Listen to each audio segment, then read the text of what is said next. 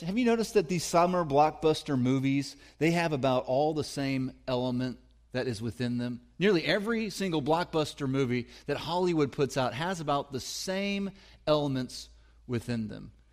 If you want a hugely successful movie, Hollywood has found out that you can change the actors, you can slightly change the plot line, but you never change this one ingredient if you want to make a killing at the box office. Here's the framework for a blockbuster movie.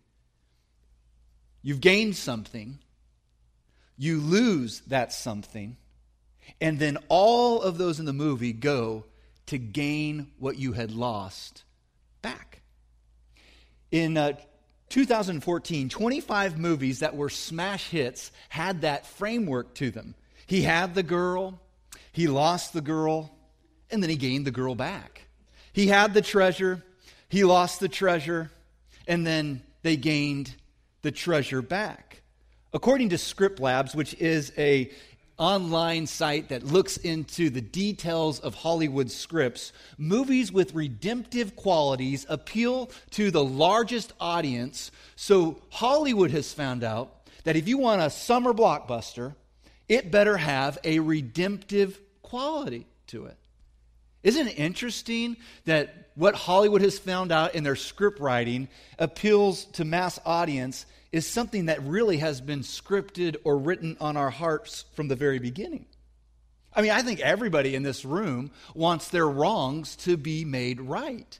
You want a relationship that has been lost to be regained. You want some kind of trouble in your life be made right. You had something, you lost something, and now you're working to regain that something back. I think this is an ingrained desire of our heart, this idea that we have a burden to be bettered. I think it's an unexplainable desire that we all share within this room, the desire that everything will work out to our benefit in the end, that we want things to be made right in the end for us. And this is the script that God has written from the very beginning. The script, here's how it's laid out, the script that God has originally written that we can find in His Word called the Bible. We had something. We lost something. And God worked to get that something back for us. And the writer of Hebrews explains this to a primary Jewish audience, and he wants this audience to know, and he wants all of you to know, that you have lost something. You want it back, but you can't get it back on your own. Only God can get it back. And God worked on getting it back for us. Would you turn with me to Hebrews chapter 2? And as we're going to look through this together, we're going to find out that we once had an unhindered relationship with God. And then because of the sin that we said yes to, it had ruined that unhindered, perfect relationship. And we lost it. And God has worked through the blood of Jesus Christ so that we could have a right relationship with God again. Hebrews chapter 2, let's start in verse 5. And there's 4 things that I want to point out within it. And then throughout this reading, I'm going to periodically stop and try to explain some things, because Hebrews is often known as one of the hardest books in the New Testament to understand. That's probably why you don't hear too many sermon series on it. We're trying to make some sense out of it. And so it might be a wild ride for us this summer as we march our way through it. Verse 5, Hebrews 2.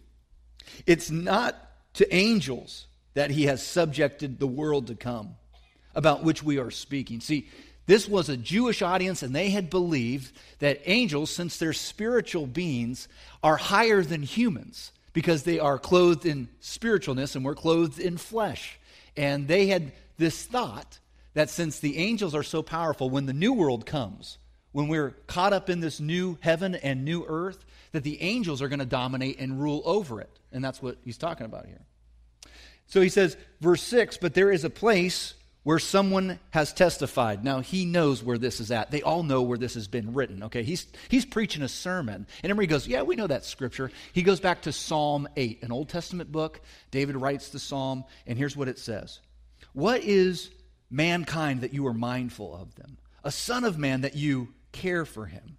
You made them lower than the angels. You crowned them with glory and honor. Do you guys know that you are God's crown achievement in all of this? In all of creation. If you look through the book of Genesis and you find out the creation story, you are God's crown jewel. We are God's crown jewel. You're important to God. He loves you dearly. You see, you're a treasure. That treasure gets lost, and He works to regain it. Continue on in verse 8. And He put everything under their feet. That's a quote about us. In putting everything under them, God left nothing that is subject to them. You get that? In putting everything under them, so we had dominion, control over this thing, God left nothing that is subject to them. Everything was in our control. Yet at present, we don't see everything subject to them. God's put us in control of this place, of this world. He's put us in control of ourselves, and guess what? We've ruined it. We've ruined the controls. Actually, we've handed the controls off to someone else.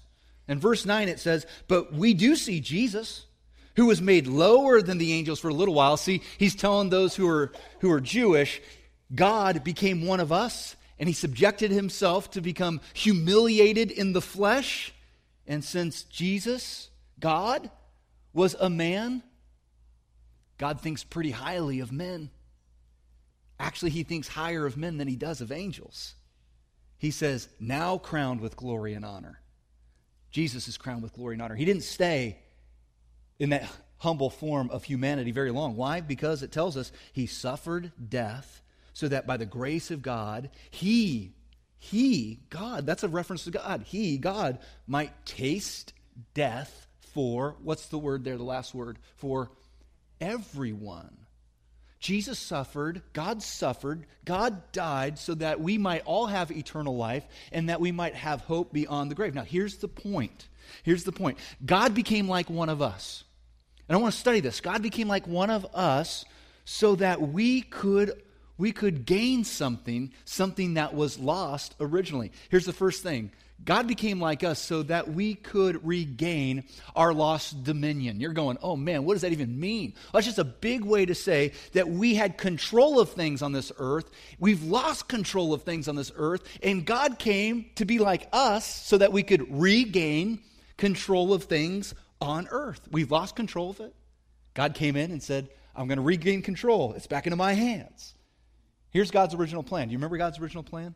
That everything was under our dominion. That we had complete charge of everything. That's why the psalmist is quoted here in chapter 8 of Psalm. He wants the reader to remember, God put everything under your feet. You had control of this place at one time, but when you said yes to sin, you handed the keys to this world over to Satan. And now he's driving this thing. He has control over it. You had willingly, when you said yes to sin, handed the keys over to someone who doesn't know how to drive. And He's saying, what are you to do now? You know, in 2 Corinthians chapter 4, verse 4, it tells us that Satan is the god of this world. And since we've handed the keys, he's driving this place, you know where? Straight to hell is where he's driving this place. And if you're really interested to hear more about this, I'm not going to get deeper in it. You can go back home today, this week, and you can read Romans chapter 8, and you can understand how the world is groaning because Satan has the keys to this place.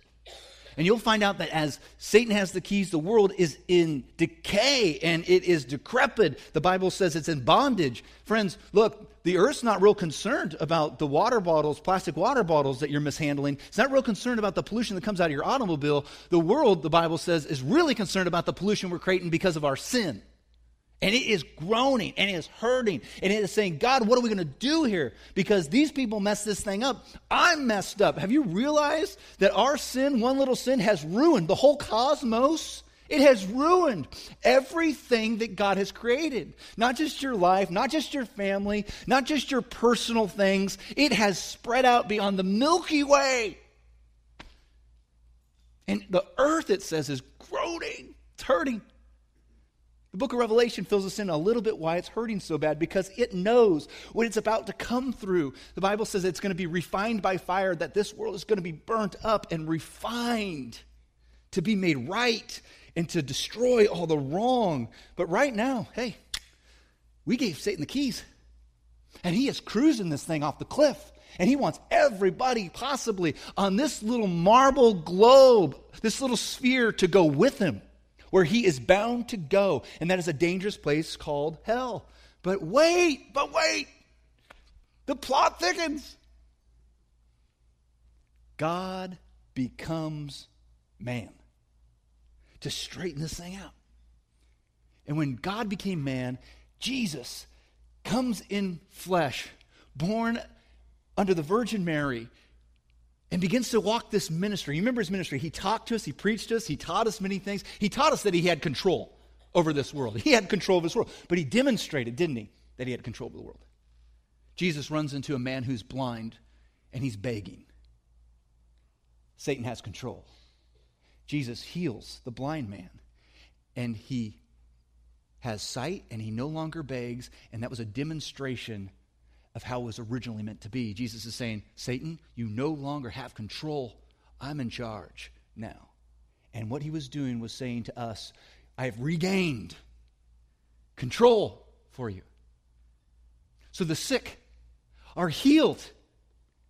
And what he's doing, he's telling Satan, Satan, you don't have control over this place. You want sickness in this world, but I'm healing the sicknesses. He is saying, you have the authority over Satan now. You remember the diseased were cured because Satan wants disease. And God says, no, Jesus proved through his miracles, I have dominion over Satan. I have control over Satan. I'm regaining this back for my people. And do you remember what Jesus said? He said, you see all these miracles, guys? You can do even, you remember the words? Greater things than this. And he looks to us and he says, you see the great things I've done to prove to Satan that I'm in charge and I've regained dominion back for these folks? They can do even greater things. Now, why haven't we done greater things? Maybe it's because we just don't believe yet that we truly have dominion. And isn't that what the scriptures say right there? It says, look, everything's been given to them. This is in verse 8. Yet at present, we don't see everything subject to them. They don't even know they're in control. We've been out of control so long. We don't even know we're in control right now. That God given us the keys back. Because some of us are still handing the keys back to Satan repetitively, habitually, continually. Like, I know I'm reading, Satan have control again. So when God became like us, he came back to restore the control that we had lost when we said yes to sin. Now, here's the other thing he did. When God became like us, he did so that we might be saved. Let's look at Hebrews chapter 2. Let's look at verse 10 together. Hebrews 2 and 10 and following. And I want to make some breaks within the scriptures and to explain it. Hebrews 2:10, in bringing many sons and daughters to glory. That's us. Why? Why does he have to bring us to glory? What's the plot line? We had glory, right? What? Say it with me. We lost glory. And what did he do when he became human? He regained glory to us. It was fitting, meaning it was in perfect character of God, for whom through everything exists. I love how he just throws that in there. By the way, you know God's holding this marble together, right? That he should make a pioneer of their salvation perfect through what he suffered. Have you ever heard Jesus called the pioneer of salvation? It's not a term we apply to him, but it's a great term. Both the one who makes people holy, that's Jesus, and those who are made holy, that's those who have accepted Jesus' cleansing from his blood, are of the same family. So if you've accepted Christ, you're family of God. Catch that. You are you're a part of Christ's family. So Jesus is not ashamed to call them brothers and sisters. He's not ashamed of you, regardless of what your checkered past might be, regardless of horrific you might have turned things around to be. Jesus says, I've welcomed you because you've accepted me. You've recognized that I've come to save you, that I put on your clothes, flesh, and I became like you so I could save you. Now, if you're wondering what you need to be saved from, it's this rocket ride that Satan has us on right now. There's a one-way trip to hell. That's what he is saving us from. He's saving us from what is inevitable if you do not escape the the flames of hell through Jesus Christ. That's what he's trying to save us from. You know, at one point, you didn't have a need for salvation. You had everything right. We had everything right. And then we said yes to sin, and we got it all wrong. We handed the keys off. And God said, wait a minute. I've got to regain this for them. And I've got to bring salvation to my crown jewel. They've lost control. And since Adam hurt the relationship with God, man's been trying to restore this relationship from the very beginning nearly. And one of the great hurts and pains that Satan has brought to this world is the hurt of death. Now, friends, I'm not talking about the death of the removal of the spirit from the body. I'm talking about the death that is ultimate when you don't say yes to God, and that is the soul that is removed from God in a dangerous place called hell. Listen to the scriptures of Romans chapter 6, verse 23. For the wages of sin is death. This is a separation of soul, spirit from God. But the gift of God is eternal life in Christ Jesus our Lord. He became like us so that we might be saved. And I think most of us are trying to work our way to God, and what Hebrews is saying is you can't. Because that's what they tried to do years and years ago in the Old Testament. You see that God had allowed what was called a sacrificial system to be entered in. And what took place under the sacrificial system was people were trying to cover up their sins. They knew they couldn't sacrifice themselves. They weren't perfect. So God said, I'll allow you to find a perfect animal and sacrifice it so that you won't go and sacrifice yourself and kill yourself. And what that did was it allowed God's justice to reign supreme. God looked at that for a moment and said, you know what, that will work out for a time, but all we're doing is sweeping things under the rug here. And that's what they were doing in the Old Testament with sacrifice, just sweeping the sin under the rug, and God was kind of saying, okay, that's justified because one death for another death, shedding of blood, so there wouldn't have to be the shedding of blood, but it wasn't ultimately going to work because the sacrifice has to be made like unto the thing that it's saving. Here's what I mean. A goat is not a replacement for a human. A sheep is not a replacement for a human. Human had to be a replacement for human. It had to be perfect is what God was prescribing. Romans chapter 8 verse 3 says, but God set you free when he sent whom? Sent his own son to be like us sinners and to be a sacrifice for our sin. God used, what did he use? Christ's body to condemn sin. You remember John the Baptist looked at Jesus when he came to be baptized and he said, behold the Lamb of God who takes away the sins of the world. This is the great sacrifice that has arrived, that God has sent to us. Why was he so excited? Because John knew he couldn't do it himself. Jesus had to make a way. Why? Because there wasn't a way. This is why he is the pioneer of salvation. He blazed a trail to God when we had no trail that could be made. He is able to say, I got a way off of this marble planet that is bound for hell because Satan has control of him. You keep giving him the keys, and I know the way out of this thing. If you just follow me, I'm the pioneer who's done it. And so he decided to jump into humanity and get into our mess. Years ago, our children's ministry went swimming, and I was asked to be a chaperone at that event. It was one of those spring days. It's early spring. It was cold. It was gray. It was nearly raining, but the kids were loving it because it was the first day into the pool, you know.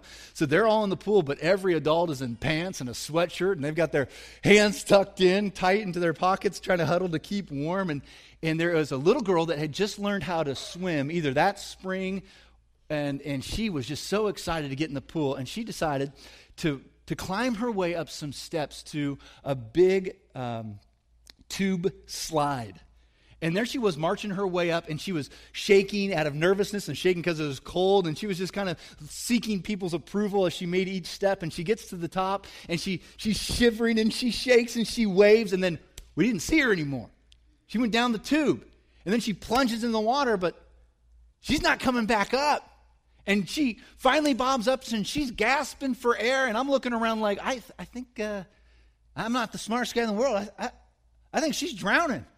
And there's other adults that are standing there. Now, here's the first thing that came to mind. Somebody ought to jump in and save her. But let me tell you, that's the way it works. But let me tell you, I'm almost humiliated to tell you this story. I'm there in my jeans and in a coat that has my cell phone in it, my wallet in it, and I've got a button-down shirt, and I had a pair of boots on that are ridiculously expensive, so expensive they don't fit my budget. Someone had to buy them for me on a special holiday, like a birthday or Christmas. And I'm looking around thinking, I don't want to go in, I'll ruin my boots.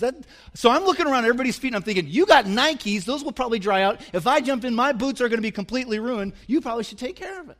But no one's jumping in. And so reluctantly, this is the embarrassing part, I decide to save my cell phone and I peel off my coat and I say, here, take it. And I reluctantly jump in the water and I rescue the little girl and bring her poolside. Oh, hold your applause, would you? For goodness sake. I was the hero of the bus on the way home. She couldn't have saved herself. So someone had to jump in and save her. And what I want you to know is this. That water she was having fun in 1 minute was about to kill her the next minute. Sound like this earth a little bit? So someone had to intervene into her problem. Grab her. Get her to the side. Pull her out. She couldn't do it for herself. Guys, that's kind of what Jesus has done for us. We couldn't save ourselves. This world's dying. It's decrepit. God jumped in. He saved us. He intervened. He got in the middle of our wake and our mess. Some of us, he had a club upside the head and say, don't you know you're drowning? He pulled us to the side and he got us out. He's the pioneer of salvation so that we might be saved. And friends, he didn't care how costly it was. He willingly went. Notice the scriptures when he talks about his soon-to-be death on a cross. He says, no one can take my life from me. I lay it down voluntarily. I sacrifice myself voluntarily, he says. So God became like us so that we might be saved. That's a good one right there. Here's another reason why God became like us. He became like us to disarm Satan and to deliver us from death. That's a pretty big one. Let's go to Hebrews 2. Let's look at verse 14 and following. Since children have flesh and blood, that's us. We're God's children. We're mortal. That's what he's saying. We're mortal. He too shared in their humanity so that by his death he might break the power of him who holds the power of death. That is who? The devil. Saying the devil has the power over death. But Jesus Christ came and he disarmed it. And he did it by embracing death. That's how he did it. Because of Jesus' death, I want you to know you no longer have to fear what's going to happen to you after your body wears out and you breathe your last. You can have hope beyond the grave. You see, at one time we had fear. Because we had no idea if God was going to accept us. Was that animal sacrifice okay? I hope it was. I hope God accepts this. And now we know the perfect sacrifice has come. And friends, I want you to know that the death that we're talking about here is not a physical death. That's not I understand if you're afraid of physical death, like what is it, how there might be pain involved. I understand that. But he's saying he took away the fear of death, which means you don't have to fear that you might be separated from God and be sent by God's judgment, his perfect judgment, to a place called hell for how you lived here on earth. But let me just tell you something. You want to know the quickest way? You want to know the quickest way to be separated from God is just by writing him off, acting like you're still in control, acting like you can gain your own salvation. Just go ahead and just keep thinking everything will work out fine for me. You just keep thinking that. Satan, you've handed the keys off to him. He's driving this thing, and I guess you'll just sit in the back seat and enjoy the music on the ride. But the music's going to die one day. So Jesus has given us the opportunity to accept him. We've lost it. We've lost this relationship. Jesus came. He gained it back for us. Satan is the author of sin. You need to know that. Jesus is the author of our salvation. Satan started sin. Jesus started salvation. Satan brought death. Jesus bought life. Satan instituted fear. Jesus established victory. Here's what God did.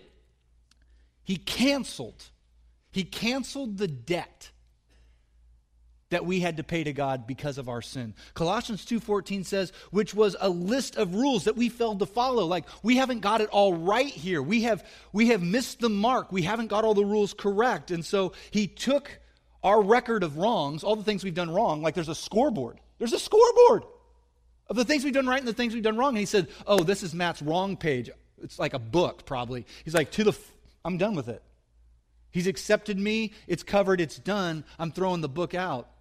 He's forgiven. He's only done right. Why? Not because of what I've done, but because of what Jesus Christ has done. He's disarmed Satan, and he has delivered us from death, and we've been saved by his grace. And that old stuff has been nailed to the cross. And if you want Christ, here's what you do. You believe in him, that he saves you. That's what you do. You start with belief. You say, there is a person named Jesus, and he is divine. He's God's son. And what he did, I believe he did. He died for our sins and he rose again. I believe in that. And then you know what you do next? You couple that with baptism. You say, I'm going to die to myself in a watery grave and I'm going to let God start taking over. It's a benchmark in our life that says that was the day I died and let God start in me. You repent of your sins. You don't return to those sins. You walk away. You start your walk away from those sins. And you say, I'm going to follow after Jesus this moment. You're not going to get everything right. That's why we rely on God's forgiveness. And you let that Holy Spirit invade your life, which seems like in the Bible is coupled with baptism time and time again. You let that Holy Spirit infiltrate your life because he helps you and he corrects you of the wrongs and he steers you to make the right choice. That's what he does. He tells you, no, you're handing the keys off to Satan here. Don't hand the keys off to Satan anymore. Keep them in your pocket. And God came to disarm Satan. He came to deliver us from death. Here's also what he did. Here's the last thing. God became like us so he could sympathize with us. This is great. Look back at Hebrews. Let's finish up here with Hebrews chapter 2, verse 17. For this reason, he had to be made like them. You catch this? Jesus had to be made like us. He had to be. You couldn't be done any other way. Fully human, I love this term, fully human in every way. In order that he might become a merciful, you can even interject the word compassionate there, and faithful high priest in service to God, and that he might make atonement. That is a big, scary word, but here's what it means. To have a complete repayment so that your wrongs could be made right. He made a complete payment so that the wrongs in our life that we've committed, the wrongs we've committed, can be made right in God's sight. For the sins of the people. Verse 18, Hebrews 2, because he himself suffered when he was tempted, he is able, this is great, he is able to help those who are being tempted. So God became like us to sympathize with us. And here's how he breaks it down. He became like us. He was fully human in every way. Look, Jesus stubbed his toe and it hurt him. And when he stubbed his toe, he was like us. He wanted to let some explicit words come out of his mouth. Jesus laughed at jokes that were funny. Jesus had bad hair days, even though no picture represents that. He had bad hair days. Second, he became like us so that he might become, look at this, more merciful. As if he wasn't merciful enough, he wanted to identify with us. He wanted to walk a mile or two in our shoes so they can understand it and have compassion on you. You know, during the time of Jesus' ministry, how many times does it say in the gospel message that as he was going to a place, he looked at the crowds, and the Bible explained he had compassion for them, so he stopped and he tried his best to heal as many who would be willing to be healed by faith. And what I love about that is compassion is when our heart breaks for people's plight.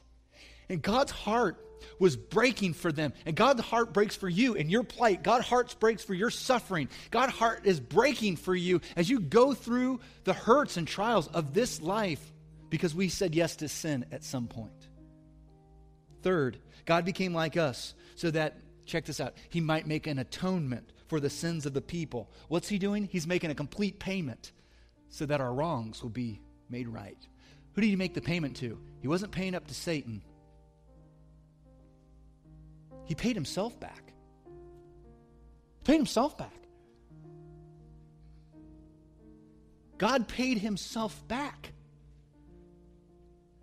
You know why he did that? Because me and you can't pay him back. We don't have the resources. It is unaffordable, the price of salvation. That's why Scripture tells us God saved you by his grace when you believed. You can't take credit for this. It's a gift from God. Fourth, God became like us so that he could understand us better and help us. What does the Scripture say? He is able to help. You know, a while back, I met with a man who we tried to intervene with. He was drinking himself to death with alcohol. And when I walked into his door, he immediately recognized me as the pastor, and he yelled at me to get out of his home, and he told me that there was no way I could help him because I wasn't an addict, and I'd never gone through what he had gone through. He said, only bring me somebody that has gone through this and has found sobriety. So we did. The guy cleaned up his act.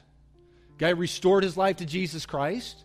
But see, I wasn't the one to help him because from his perspective, I couldn't help because I haven't been there before.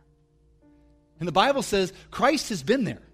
He's been tempted in every single way, the Scriptures say. Yet he is without sin. He has remained sober, in a sense. Let me tell you about this world.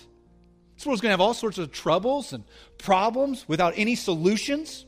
It's going to come up with some ideas of how to bring a solution to your problem, but it's not going to be the best solution. And God's got the solution. God's got the problem, or God's got the solution to your pain. God's got the solution to your problem. God's got the healing for your hurt. He's got peace in your anxiety and comfort. You know how I know that? Because he became one of us. And as the Scriptures teach us, just like he told us, in this world he knows you're going to have trouble. Why? He experienced trouble. So much trouble it got him crucified on a cross. He says, but take heart. What does he say do? I have what? I have overcome this world. Satan wants you destroyed. I brought you victory. That's what I've come. God became like us, friends, not for his benefit. He became like us for our benefit. Why? You are his crown jewel. You were lost. And he says, we've got to regain this. And you've been redeemed. You've been bought back by God. And the scripture that just encapsulates all this is from Hebrews 4, verse 15. Here's what it says.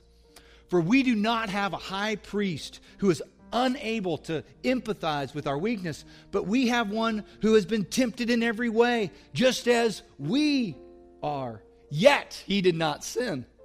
So let's approach God's throne of grace. Here's what all this comes to. Are you ready? So let's approach God's throne of grace. Let's approach God with confidence so that you may receive mercy, find grace to help us in our time of need. You see, God became like us so that we can confidently go to him and we can have the relationship that he has always wanted long before we said yes to sin and no to him.